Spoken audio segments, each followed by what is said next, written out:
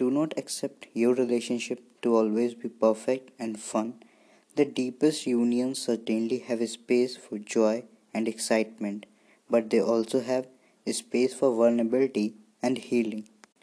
When growing in self awareness, there will be times when one or both feel agitated because they have come in contact with old hurt.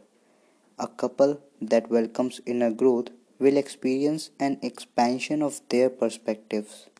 Start to let go of the past, practice consistent honesty, and cultivate the skill of being aware of their own tension so that they do not project it into their partner and cause unnecessary conflict.